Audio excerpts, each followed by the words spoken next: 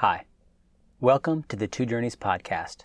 This is episode 38 in the book of Hebrews titled Mount Sinai versus Mount Zion, where we discuss Hebrews chapter 12, verses 18 through 24. I'm Joel Harford, and I'm here with Pastor Andy Davis. Andy, we're in the middle of chapter 12. We're talking about the superior life portion of the three-part outline you gave of the book. The superior mediator leads to a superior covenant, which leads to a superior life. And we walked through some serious warnings. We walked through this warning to be holy and not be like Esau, who went after immorality. And then in verse 18, the author's going to contrast two mountains. What are we going to see in these verses that you want to highlight for us? Well, Joel, I couldn't be more excited to go through any passage of Scripture than this one today. What a thrilling vision that we're going to have of the heavenly Mount Zion.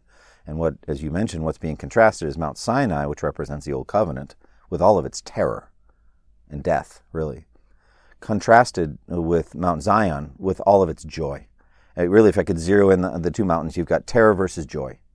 And so the author is going to continue to make his point. Why would you want to go backward to the Old Covenant, to Old Covenant Judaism, which these Jewish professors of faith in Christ were being tempted to do? Why would you go backward into a life of terror in which the law cannot do anything really but condemn you? I mean, we're not going to keep it. We cannot keep it. It's a yoke that neither we nor our fathers are able to bear, Peter said. We cannot hold this yoke. We cannot carry it. We're going to get crushed by it. We're going to get condemned by it.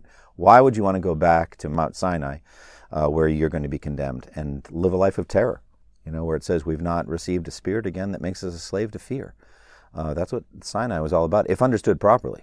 And not only was Sinai terrifying, it was also ineffective. It was ineffective. The people are doing idolatry down below. Could not save anyone. The only way that Sinai can save you is if you're self-deceived. If you're a Pharisee who thinks you're keeping the law, or the rich young ruler, I've kept all this from my childhood, but that's just a form of deception. The Holy Spirit cuts through all that and says, no, you haven't kept it. You've not kept the heart commands to honor God, to love Him with all your heart, to love your neighbors yourself. You've not kept those, and therefore Sinai will condemn you. But Zion, that's our hope. And so how is this an element of the superior life? It's a life filled with hope. And what better way could we go through this world of sorrow and woe and sin and death, but also of the grace of God at work through the gospel? What better way could we go through it than filled with hope in where we're heading? We are going to Mount Zion, and we should be filled with joy every day over that. Well, for the sake of our audience, I'm going to read verses 18 through 24. For you have not come to what may be touched, a blazing fire, and darkness, and gloom, and a tempest, and the sound of a trumpet, and a voice whose words made the hearers beg that no further message be spoken to them. For they could not endure the order that was given. If even a beast touches the mountain, it shall be stoned. Indeed, so terrifying was the sight that Moses said, I tremble with fear. But you have come to Mount Zion, and to the city of the living God, the heavenly Jerusalem, and to innumerable angels in festal gathering, and to the assembly of the firstborn who are enrolled in heaven, and to God, the judge of all, and to the spirits of the righteous made perfect, and to Jesus, the mediator of a new covenant, and to the sprinkled blood that speaks a better word than the blood of Abel. So my first question to you, Andy, and I know you've mentioned this in the intro, is what kind of mountain is Mount Zion? And then I'll just ask a quick follow-up on that. Why did God present Himself in this mountain in such a terrifying manner? Yeah, so this is just taken from the Pentateuch, from the account in Exodus, and then repeated, renewed, or mentioned again in Deuteronomy. So we have a sense of the terror that Almighty God was going for. There's no doubt about it. He wanted the people to be afraid. And He achieved that through a variety of ways, as is said in this paragraph. The commandment, for example, that if any man or animal went up on the mountain, that man or animal should be slain. No hand should be laid on them, but they should be stoned or shot with an arrow, almost like they're being electrocuted. And if you grab hold of them, you'll be electrocuted too. So there's that. Then there's the warning that in 3 days' time, in 2 days' time, tomorrow we will see the Lord. And then God descends in a dark cloud, and there's lightning flashes, and there's this voice that's so loud that the people begged that it not continue to speak, even though it was the voice of God. You would think we want to hear God, but they were so terrified. They said, Moses, you go and listen. We can't bear this voice anymore, the sound of a trumpet blast. And then there's this earthquake. The ground beneath them is shaking. The mountain itself is on fire. There's limits put around the mountain so that they can't cross those limits. And God summons them and begins with these words, I am the Lord your God, who brought you out of Egypt, out of the land of slavery. You shall have no other gods beside me. And there's this terror. There's no doubt that that's what God wanted. He wanted the people terrified. And so as you look at that, you're thinking, why would anyone be attracted to that? But the people were attracted. They wanted to be near God.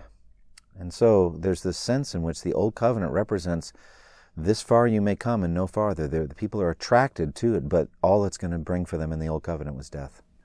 The author begins in an interesting way. He begins with a negative statement, for you have not come to what may be touched, a blazing fire and darkness and gloom and a tempest.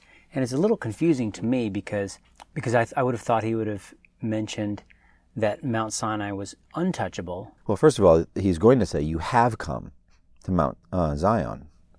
So which cannot be touched or can be touched? It cannot be touched in this contrast.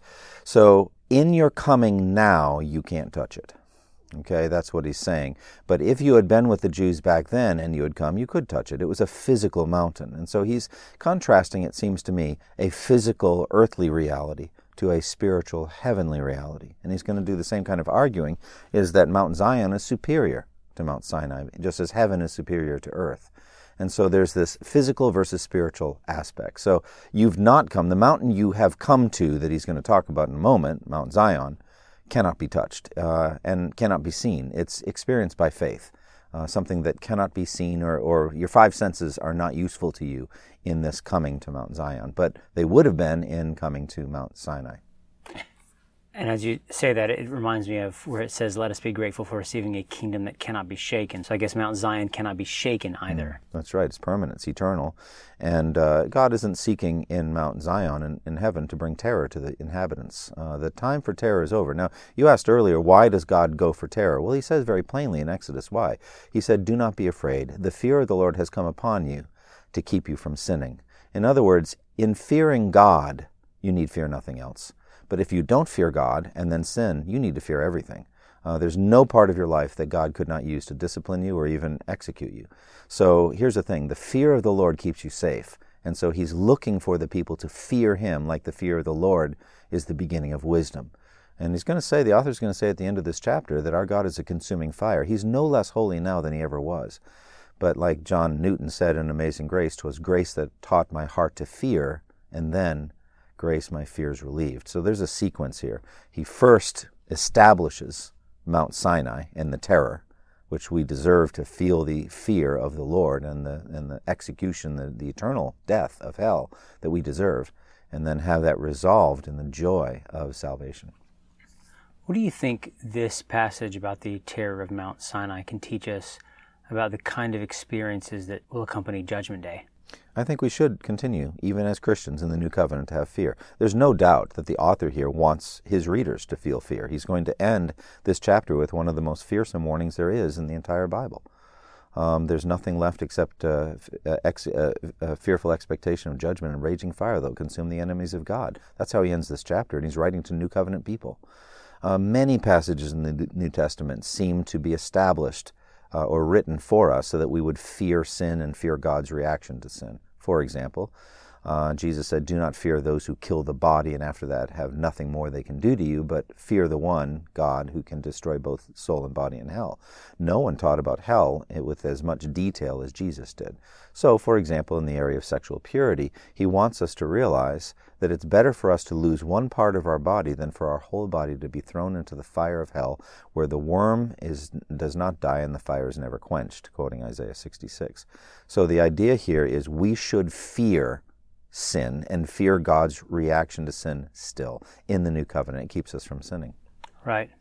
What does it teach us that even somebody like Moses said, I tremble with fear? That's an interesting statement. It's one of those New Testament moments in which you really look in vain in the Old Testament to find this exact statement. A quote where Moses is there looking on Mount Sinai as the leader of the people, the kind of mediator leader, and he says, quote, I am trembling with fear, end quote. He does say in Deuteronomy chapter 9, he said, I was afraid of the wrath of God that day, etc., afraid of what God would do. But he doesn't say, I am trembling with fear. So what we have here is the Holy Spirit speaking through the author to Hebrews, giving us some new information, but it's totally consistent. Moses was a man like anybody else. He was a servant in God's house, and he was included. He wasn't free from fear of the condemnation of sin. And so he was terrified. So what should we think? We say, if a holy, godly, amazing man like Moses said, I'm trembling with fear. If you're not trembling with fear, you're spiritually blind. You don't know who God is. You don't know what's going on. So there is a sense that we underestimate the holiness of God and our own sinfulness. So here's Moses. He set an example for us, and he's saying, when I look at Mount Sinai, I'm trembling with fear. Well, Mount Sinai is scary and terrifying, but thank God there's a new and better covenant. So verse 22, he says, But you have come to Mount Zion, the city of the living God, the heavenly Jerusalem, and to innumerable angels in festal gathering. And he continues on, but I want to cut it off because I want to ask you, what is Mount Zion? Wow, what a question. It's such a rich concept in the Old Testament. The word Zion is used again and again in the book of Isaiah. I wrote a commentary. It took me 5 years to write, and I could spend another 5 years on Isaiah, and I'd write a slightly or even significantly different commentary. Not theologically different, but there's always more details to talk about. That's how exciting the book of Isaiah is. And again, we have the word Zion. So Zion to the Jew in the Old Testament would first of all, the city of Zion would represent Jerusalem, the physical city of Jerusalem, the city of David, the Jebusite city that David conquered and that became the capital of Judah, and the capital of Israel under the unified kingdom, and then the capital of the southern kingdom of Judah. So that's what they thought of as Zion. And there would be psalms that talk about going around Zion and considering well her ramparts and all that. And again, they would have read that saying, we're talking about Jerusalem, the physical city of Jerusalem. However, we also know from Galatians chapter 4 that there is a Jerusalem that is above, and she is our mother. So using an interesting allegorical picture there. But the Jerusalem that is above is the heavenly Zion, and this is a strong indication of the existence of this idea of a heavenly Zion. And heavenly Zion would be the heavenly Jerusalem that is a work in progress right now, we would say. In Revelation 21, the New Jerusalem comes down like a bride beautifully dressed for her husband. In other words, she's up there in heaven getting ready for the wedding day. She's getting dressed, so to speak. And she's getting dressed with the righteous acts of the saints, the book of Revelation says. The white robes that they wear, Revelation 19, represent the righteous acts of the saints. And so the good deeds that we do, the way that we put sin to death by the Spirit, the way we share the gospel and reach out, the way we use our spiritual gifts to serve each other, any good thing that we do beautifies the heavenly Zion. So for me, the heavenly Zion represents the church, the people of the living God, and also the dwelling place of the church. We have to have a place where we will be. So it's not just the church. There is a place that Jesus prepares for us where we will be with our resurrection bodies, the New Jerusalem. Read about it in Revelation 21 and 22. So for me, the heavenly Zion is, right now, a work in progress. It's the place where spirits go, that the text mentions, but disembodied spirits go to be with the Lord and to worship Him, but it's not a completely perfected heaven yet. Perfected meaning completed, that everything's done. Wow, that is a deep concept. He tells his readers that they have come to Mount Zion, to this city of the living God. What does it mean that they have come now to Zion? Right, by faith. So I think it's the same thing we see in Hebrews chapter 2 where it says, but we see Jesus, who for a little while was made lower than men, now seated at the right hand of God. Well, we see no such thing physically. We don't. 1 Peter 1 says, though you have not seen Him, you love Him. So we do not see Jesus seated at the right hand of God, but we do by faith. Faith is the eyesight of the soul. So in this case, it's more of a locational thing. You have come to this place. We've come from point A to point B. We have made a journey. We've crossed over the river, like Jesus said in John 5:24. Whoever hears my word and believes Him who sent me has eternal life and will not be condemned. He has crossed over from death to life. Well, when you do that, when you cross over from death to life, you have come to the heavenly Zion by faith. It means to become a Christian, and you're now included in the work in progress. So we who are saints here on earth, and the disembodied saints who have died and are up in heaven, we are part of the same kind of heavenly Zion right now, a work in progress, but they're further ahead than we are because they've been perfected. I really appreciate how you explain that, how it's just coming to Mount Zion is becoming a Christian. Yeah. Because it makes all these psalms and prophecies make sense where they, one person will say to another, come, let us go up to the mountain of the Lord, to Mount Zion, that we may learn his laws and walk in his ways. And if you realize, that means becoming a Christian. Yeah. And then all the nations, their prophecies about the nations streaming to Zion. Isaiah 2. Well, that makes sense. Isaiah 2. It's a beautiful image. Thank you for mentioning that. And I remember distinctly where it says, many peoples will come and say, come, let us go up. And so come and say, come. So we're in the process of coming. We're not there yet. In some ways, we've arrived by faith in Christ, but we're still on a journey. We know the way to the place that Jesus is going. So there's this journey. Jesus is the way and the truth and the life. So we're journeying. Christianity early on was called the way. So we are in the process of coming, but we're also saying to other people, come. So there's this song of ascents. Beckoning. Yeah, come with me, and we're going to go up to It's Mount evangelism, Zion. right? It is And encouragement. evangelism and missions. Yeah, so that's a great image. So we have come, and we're still coming, and we're inviting other people to come. Also, at the end of Revelation 22, it says, the Spirit and the bride say, come. And let him who hears say, come, and let everyone who hears come and drink the water of the living water. And so when Jesus says, come unto me, all you who are weary and heavy laden, he also says, you will not come to me that you may have life. He uses the word come a lot. So the idea is you're in another place spiritually, and you come to Jesus by faith. I think it's the same image here with the heavenly Zion. Right. What does the end of verse 22 teach us about the angels in the New Jerusalem and just the ambiance that is created there in the gathering? Wow, you've come to myriads of myriads, I guess. There's different, sometimes some people, even geeks like me, do the math. Like 10,000 times 10,000 ends up like 100 million. So you do these exponents, 100 Well, that's million. why the ESV just says innumerable. All right, innumerable. Myriads of myriads, or 10,000 times 10,000. So it's hard to even imagine 100 million angels. But just they are eagerly there to serve God. Whatever he says to do, they do. Then when we pray in the Lord's Prayer, may your will be done on earth as, or in the same way, it is done in heaven. We had a slogan tied to parenting that we want to teach our kids to obey all the way, right away, with a happy spirit. And so that's the goal of all parenting. Your children would obey all the way, that is everything you tell them to do, right away, that is with no delay, and with a happy spirit, meaning they're into it, they want to do it, they want to please you. I feel like my parenting is failing on all three of those. It's a goal. It's a goal. We don't obey all the way, they don't obey.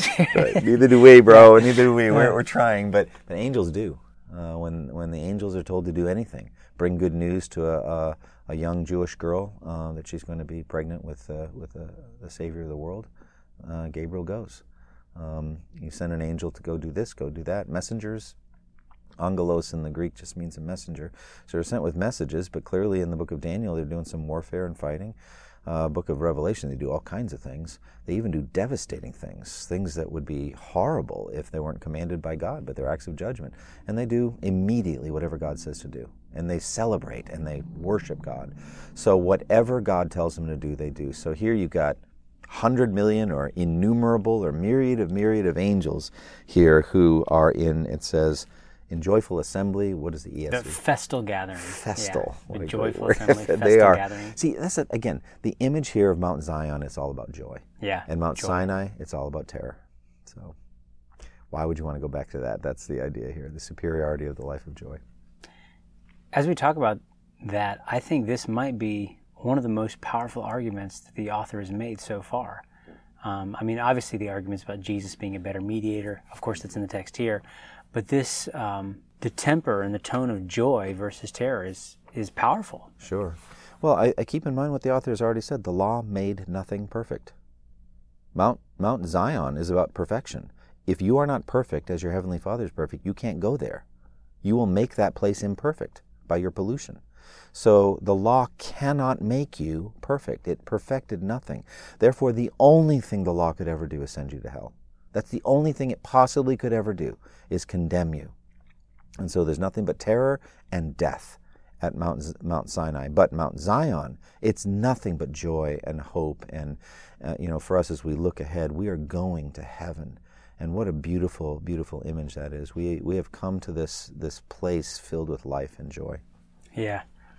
He's just laying on more descriptions, I think, to get them really excited about it, probably. Yeah. He says, to the assembly of the firstborn who are enrolled in heaven. There's several, I think, important theological words here. One is the assembly, one is the firstborn, and then there's this idea of being enrolled in heaven. What do you make out of the assembly, and then sure. the firstborn? Right. Well, first, I'm working on a book right now on heavenly memories, and one of the ideas of my book is that we'll spend some of our time in heaven looking backward at history, at what God did. And one of the proofs I have for this is how many Psalms talk about the assembly of the people of God. They come together to tell the stories. They come together to worship. There's an assembly together. There's not a bunch of loners up in heaven. People say, "Yeah, you go, I'll stay here." No. We're all assembled together. We're going to be with each other. We're going to be glad to be with each other. So there's that assembly together, and we come together to worship the living God. We come together to worship Almighty God for what He's done. So the word assembly, or some translations even have church, the idea of those that are called together or assembling together for a purpose. And in heaven, that'll be the consummation of those Psalms that talk about, I will tell in the assembly the great deeds of the Lord. That telling, that narration idea. I'm going to declare God's praises in the assembly. There's lots of them. You just look up the Psalms. There's a lot of them. So there's that idea. And then it says firstborn. And I think the idea here, it either could be the first fruits of the gospel, where you've got, some individuals that are the first ones of a larger family, and you get that in Isaiah 54, where the woman Zion is told to enlarge her tent stakes. She's going to have more children. So you already have some children that are already born, and then you got some others that are coming later. So that could be that. Or firstborn generally means first in rank or preeminence, and so we are the firstborn of all of God's the human beings that have ever lived. So the firstborn is preeminent in rank, just like Joseph was preeminent over his brothers. So there's a lot of different images here, but it's a title of honor. Do you think the firstborn is referring to Jesus, the assembly of the firstborn, and that we are His assembly? Yeah, I like that better. That's a better. Maybe the firstborn is Jesus, and we are the rest of the family, the brothers. So He's the firstborn. I like that better. It's good. I also like how it says that their names are written in heaven, the assembly are written in heaven. So that's pretty powerful. The idea that do not rejoice, Jesus said, that the demons are subject, but rejoice in this, that your names are written in heaven. Yeah, I love it. Yeah, enrolled. Yeah, enrolled. So, hey, this is my place. I belong here. Yeah, and nothing can scratch that out. Indelible ink. He also says, and to God, the judge of all, and to the spirits of the righteous made perfect. We have talked a lot about God and the judge of all. So hang on a second before we go on, because we also, it says that you have come to Mount Zion, the heavenly Jerusalem, the city of the living God. And again, this statement here, you have come to God. So it seems to be a focal point. So let's not forget, as I think John Piper wrote a book, God is the gospel. He is the good news. And what we get, all these other things, even my book about looking backward and all that, it's all about God. It's about seeing what God has done in church history, seeing what God has done in the redeemed. So in the end, what we get when we assemble here in Mount Zion, you get God. And nothing's better than that. Jesus came to earth and became incarnate and lived His life and died on the cross and rose again and sent His Spirit, all of it for one purpose, to bring us to God. That's the point of it all, that we would be reconciled and brought to the Father. As Jesus said, the Father Himself loves you. And so that we would be brought to Him. That's what we get. He's at the center of the heavenly Zion. And do you want to add anything about Him mentioning again the judge of all? Well, God is the judge of all men, and He has judged all people, all human beings. That's the role He plays. Now, Jesus said in John 5, He's entrusted all judgment to the Son. Right. So He does it through Jesus, but it's the same thing. When Jesus judges you, the Father has judged you. Just like He said, anyone who has seen me has seen the Father. So if Jesus says, depart from me, you who are cursed, it's the Father saying it, but He's saying it through the Son. And He says, my judgment is just because I seek not to please myself, but Him who sent me. So everything He does is to the pleasure of God. So God, Almighty God, the creator of the ends of the earth, He is the judge of all humanity. That's who we're coming to. And He says, the spirits of the righteous made perfect. Isn't that our great hope? It is a powerful phrase, and We I could think spend an hour on this. I think it teaches us a lot. I know many people are kind of sucked in with the doctrine of soul sleep, and I think this verse is powerful for killing that. How would this be helpful? There's not a lot. I would say for me, the weakest area of eschatology for me personally, and I think in general, because there's just not much written about it in the Bible, is the intermediate state things. All right.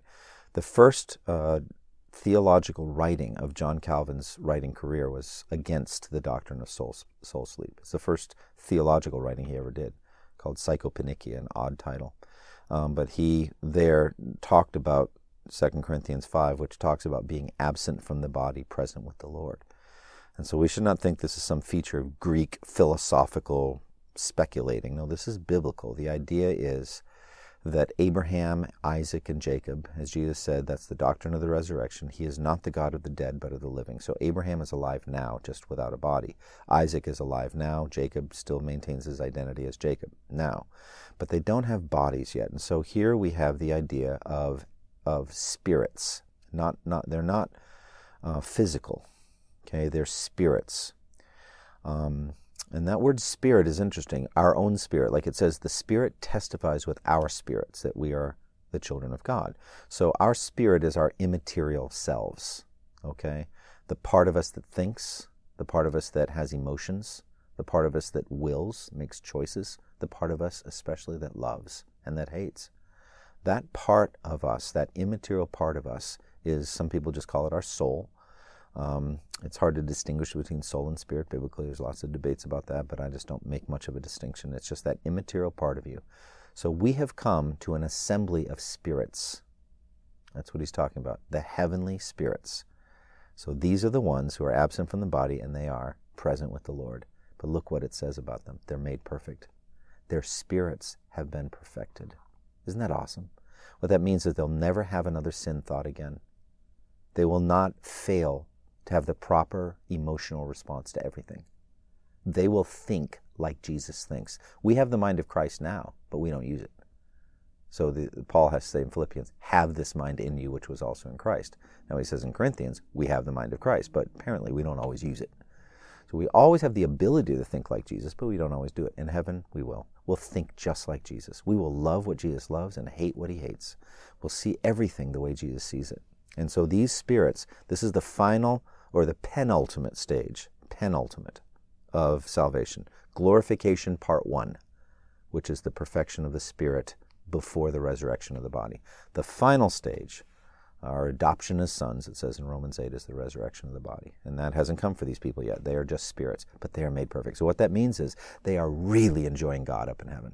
They're enjoying each other horizontally up in heaven. They are loving everything about God and about each other and about what God's doing. They're celebrating and worshiping, and picture that in your mind. Someday, if the Lord doesn't return in your lifetime or in mine, we'll be among that number. Which is why you said in the beginning that Zion is a work in progress, getting bigger and bigger and bigger, because of that city, people are being added every day. Yeah. I believe there's a decisive moment of the resurrection. Happens for everybody all at once. I think 1 Thessalonians 4 teaches this plainly. That's the rapture verse, but it's also a resurrection verse. And it says the dead in Christ will rise first. And after that, we who are still alive at the coming of the Lord will receive our resurrection bodies in a flash, in the twinkling of an eye, all at once. I understand Revelation 20 has some complexities with the millennium. I don't deny that it's complex. There seem to be two resurrections. I understand that. But in 1 Thessalonians 4, there seem to be just one. So it's hard to harmonize all that. All I'm saying is, in the end, we will have resurrection bodies. These folks don't have them yet. And yet they are perfected in their spirits, and they're worshiping God. I love it, and I can't wait to go there. And it's good for us to remember at Christian funerals. That's exactly we recently did a couple of funerals for some godly people, a husband and wife that died maybe about a month apart. First the husband, then the wife. And it's just, you go in Hebrews 12, just talk about it. Say they're absent from the body, present with the Lord, and they're righteous, and they're praising God. So what a joyful picture that is. Yeah, it really is. He next mentions Jesus. He says, verse 24, and to Jesus, the mediator of a new covenant, and to the sprinkled blood that speaks a better word than the blood of Abel. And we've discussed the mediator before. We discussed it in detail. Yeah. But I just want you to bring it up again because the text does. Sure. The outline you gave for the book again was a superior mediator leads to a superior covenant, leads to a superior life. And so now he brings the mediator back in front of these people. Yeah, I mean, it's like we don't get done with the earlier stages. Jesus is the superior mediator right away, and we can just be with him all the time. And so the idea here is it's you have come to, and there's like colon and a series of things. You've come to this and to that. You've come to Jesus. You've come to Jesus. Think about that. And who is he? He's the mediator of a new covenant. That's who you've come to. And so we're together with him, and so we'll be always with the Lord forever. Therefore, encourage one another with these words. Jesus says, so that you also may be where I am. He says in John 14, you know the way to the place where I'm going. He wants to be with us. He says in John 17, Father, I want those whom you have given me to be with me where I am and to see my glory. So what a thing that is, to be able to be with Jesus and see his glory. We'll be actually at that point able to see him with our own eyes, seated at the right hand of God. But here we just do it by faith. We've come to Jesus, the mediator of a new covenant. And it says of him, his blood, which was shed, that's the blood of the covenant, the new covenant that he talks about at the Lord's Supper. This is my blood, the blood of the new covenant, which is poured out for many for the forgiveness of sins. The blood of Jesus actually produces the forgiveness of sins. The blood of animals, of bulls and goats, never did. It was symbolic. It was a type and a shadow of a superior covenant that was coming later. So how does it speak a better word? And then if you could also ask, how does the blood of Abel speak as well? Right, that's a great statement. Well, let's go to the first, which is the more glorious of the two. This blood of Jesus speaks this better word, forgiven. I could choose a number of words to put in there, but let's do that one. The blood of Jesus speaks to you, forgiven. Your sins are forgiven. The blood of bulls and goats could never speak that word.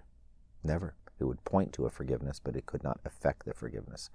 So it says in Ephesians 1, in him we have redemption through his blood, the forgiveness of sins. That's what it is. The redemption through his blood equals the forgiveness of sins. There are other words we could say. How about adopted? Okay, adopted. But first the forgiveness, then the adoption. So there's lots of words we could have. Maybe it's one word that has lots of features. It's like a treasure box word, but it speaks the word of the blessings of the new covenant. And that's a better word. That's the word better again. We keep seeing that. This is a better covenant, better blood. All right, the blood that Abel offered was animal sacrifice. As far as we know, he's the first that formally offered it. We don't have any other, no pictures of Adam offering animal blood. He may have done it. We just have no picture of it. But Abel, by faith, we already told in Hebrews 11, by faith, Abel offered God that sacrifice. Better than what Cain offered, but inferior to the blood of Jesus. What do you think about the possibility that the blood of Abel mentioned is Abel's death? Maybe the idea that the message that it speaks to Cain was, Cain's curse was he had to go away from the Lord, essentially away from the people of God and away, whereas the blood of Jesus brings near. Do you think that's a possibility? Yeah, it's a very interesting angle, and it may be, because we know in Hebrews 11 it mentions both the blood that Abel offered, in other words, the animal sacrifice, which was a better sacrifice than Cain's, and Abel's death. It still speaks even though he is dead. So he's mentioned there as his death, although his blood is not directly mentioned. But the sacrifice that he offered, animal sacrifice, was mentioned. So I think then, going with your interpretation, namely we're talking about Jesus' death speaks a better word than Abel's death. At that point, Abel is just a martyr, destroyed by evil and wickedness in this world, Cain being the quintessential, along with Esau, quintessential evil, unbelieving man. And all it did was just set up a kind of a pattern of martyrs, with Jesus being the ultimate one, but the blood of martyrs never saved anyone's soul. The blood of Jesus saves people's souls. So we could go with that. In any case, the way that the blood of Jesus speaks better than anything is that it's the sacrificial blood of Jesus on the cross that produces salvation, and nothing else does. So in either case, you end up in the same place. Right. That makes sense. Do you have any final words on these few verses before we end the podcast? Yes. Set your hearts on things above. Set your hearts on heaven. Think about heaven. Be filled with hope. These words are phenomenal. The details, the phrases they're very suggestive. And you know the author, if the Lord had wanted, could have given 100 other truthful phrases about our future life in heaven, which would have been electrifying. But he's given us enough. And so set your heart on things above and things to come, not on earthly things. And if you do, you'll put sin to death better. You'll be more fruitful. You'll be more courageous in evangelism. So fill your heart with heaven so that you can be really maximally fruitful here on earth. Yeah. Thank you, Andy. I think my favorite part is just you talking about Zion as a city of joy. You know, in this world, there's so much tribulation, but we're looking forward to the city of joy. Well, that was episode 38 in the book of Hebrews. Please join us next time for episode 39, where we discuss a kingdom that cannot be shaken, from Hebrews chapter 12, verses 25 through 29. Thank you for listening to the Two Journeys podcast, and God bless you all. Thank you for listening to this resource from twojourneys.org. Feel free to use and share this content to spread the knowledge of God and build His kingdom. Only we ask that you do so for non-commercial purposes and in accordance with the copyright policy found at twojourneys.org. Two Journeys exists to help Christians make progress in the two journeys of the Christian life, the internal journey of sanctification and the external journey of gospel advancement. We do this by exporting biblical teaching for the good of Christ's church and for the glory of God.